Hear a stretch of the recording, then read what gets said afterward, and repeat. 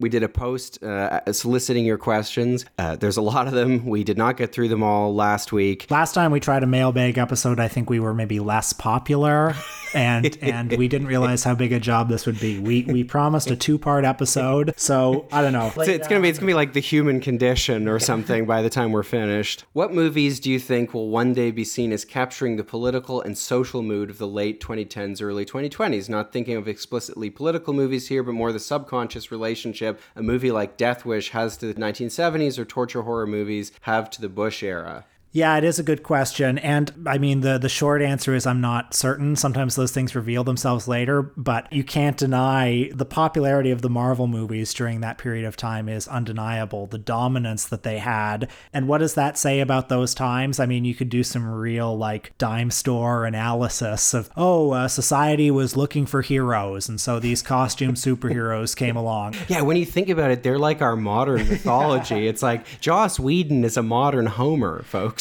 Those movies also very consciously prod the zeitgeist, with all the political stuff in them. They're always about like extrajudicial law enforcement and that sort of thing. And they're always the bad people who run those extrajudicial law enforcement things. And then the good people like Nick Fury and Iron Man and the gang who can be trusted with it. Boys. So they very consciously prod it. And clearly there's something in that really speaks to people. But I'm not quite sure how to articulate this except to say that we live in very postmodern times. And there's something about this new emerging like metaverse trend in these movies, or these multiverse trends of all these different universes with all these different Spider-Mans, and the fact that the movies just visually themselves flagrantly look as if they've been assembled entirely on computers. Like visually, I think a movie like Jurassic Park, which came out almost 30 years ago, looks better and more convincing than a movie like... It looks better than Jurassic World Dominion, which just came out, which, by the way, I watched about half of it the other night, not watching the rest. Absolute dog shit. Yeah. Like, the movies just look like weightless and textureless and bad.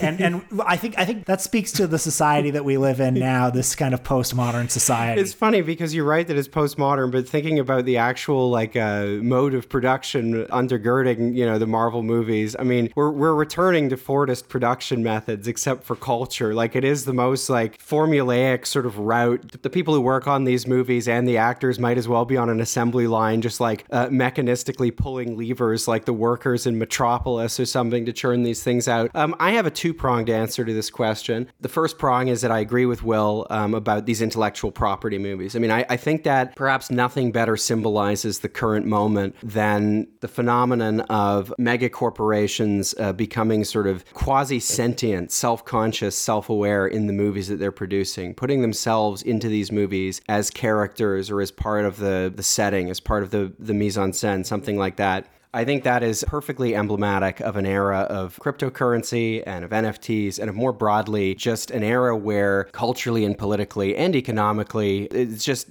everything's running on fumes, everything's running on empty. And so what can you do when you're running on empty? Well, you find more things to commodify. What's that old Crushing Bort tweet? What if we monetize the rot?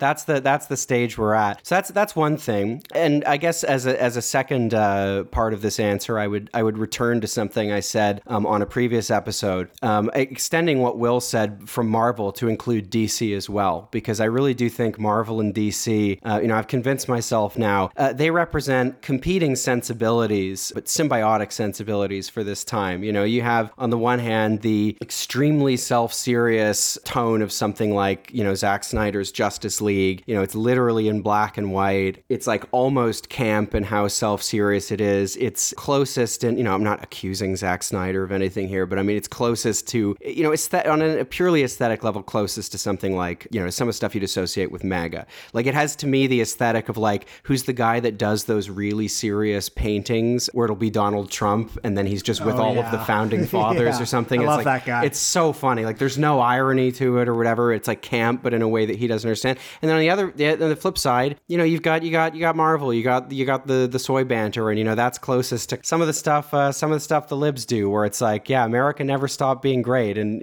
we went from Barack Obama to Donald Trump, but we're determined to maintain the same fiction, all the while pointing at camps where, desperate people who are trying to enter the United States on the southern border are being detained and being like, well, so that's a thing.